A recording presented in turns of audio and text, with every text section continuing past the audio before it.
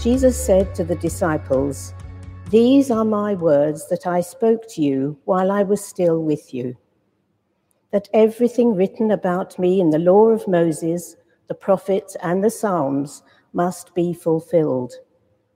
Then he opened their minds to understand the scriptures, and he said to them, "Thus it is written that the Messiah is to suffer and to rise from the dead on the third day.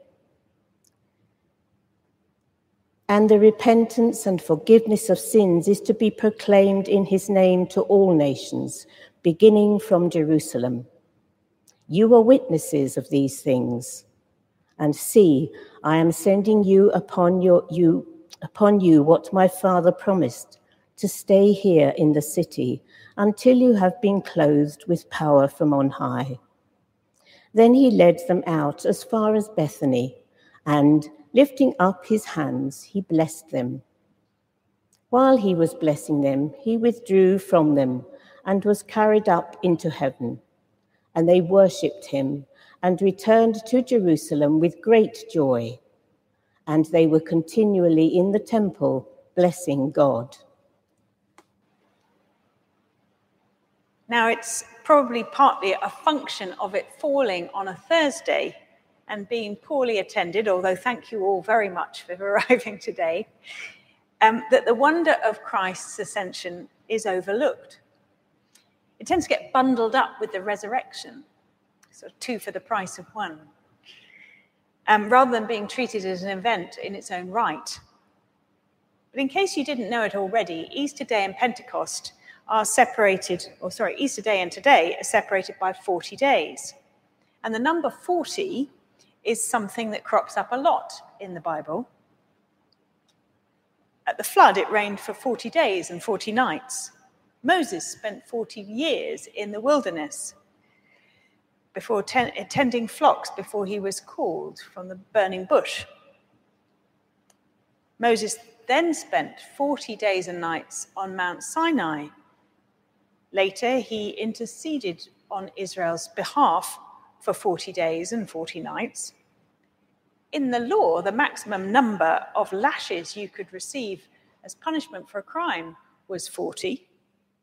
The Israelite spies took 40 days to spy out Canaan, and then the Israelites wandered for 40 years in the wilderness.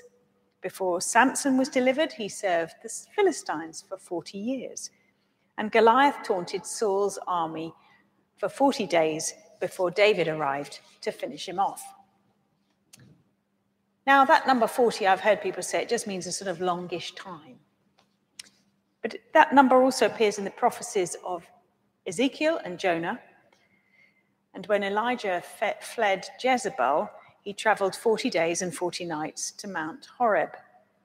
And of course, and most obviously, Jesus fasted 40 days and nights in the wilderness. Now, if you look at all these examples, whether or not they were exactly 40 years or 40 days, they were all times of testing and trial. But the idea that the time between Jesus' resurrection and ascension is a time of testing and trial had never occurred to me until today. After all, we celebrate this period in the church's calendar. We celebrate the resurrection. Having the Paschal candle lit every Sunday, we deck our church with flowers, our altars with gold and white, and we are definitely not supposed to fast. I don't know about you, but I've only just finished my Easter eggs. I think it must still have been a strange time, the first time, for the disciples. They'd buried Jesus, then seen him alive, but only ever on Jesus' terms. From time to time, he would appear suddenly and leave suddenly. Sometimes he wasn't even polite enough to knock on the door, just come straight through the wall. It must have been a bit disturbing, I think. And they must have known from the way that he was talking that, this wasn't going to go on forever. He talked about leaving them and things. Plus, they still clearly didn't get it. From our reading today, one of them asks, "Lord, is this the time when you will restore the kingdom to Israel?"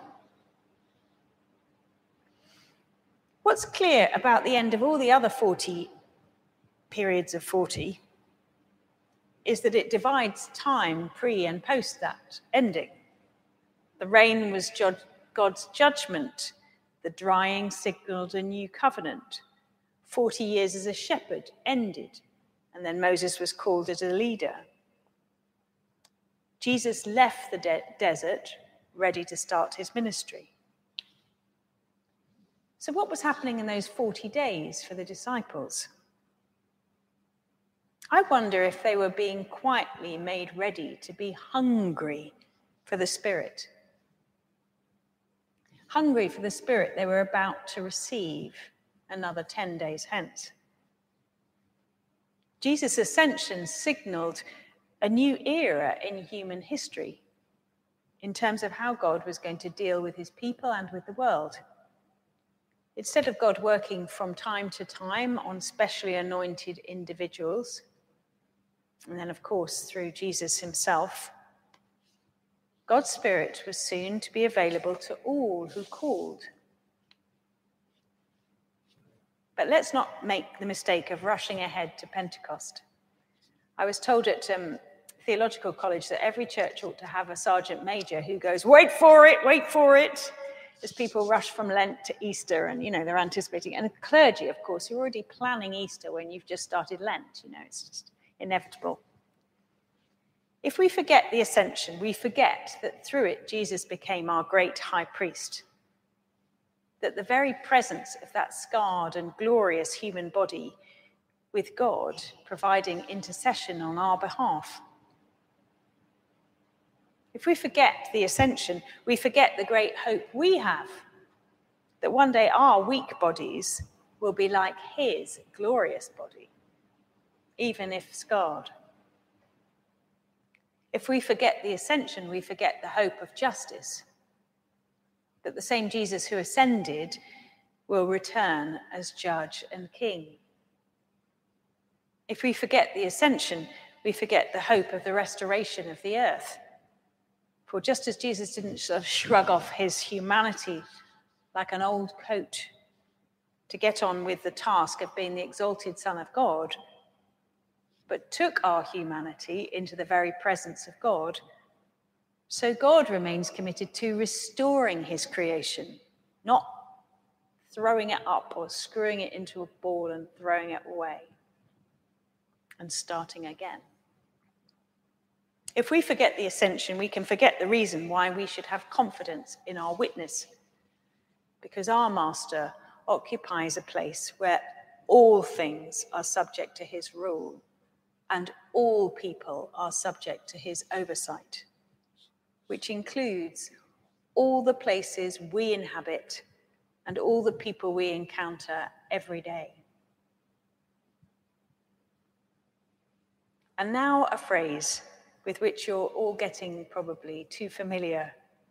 I'm going to end by reading a sonnet by Malcolm Guite, this one for Ascension Day, taken from his book, Sounding the Seasons.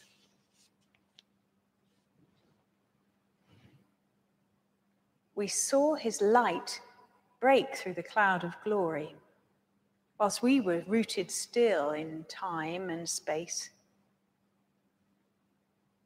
As earth became part of heaven's story, and heaven opened to his human face, we saw him go, and yet we were not parted.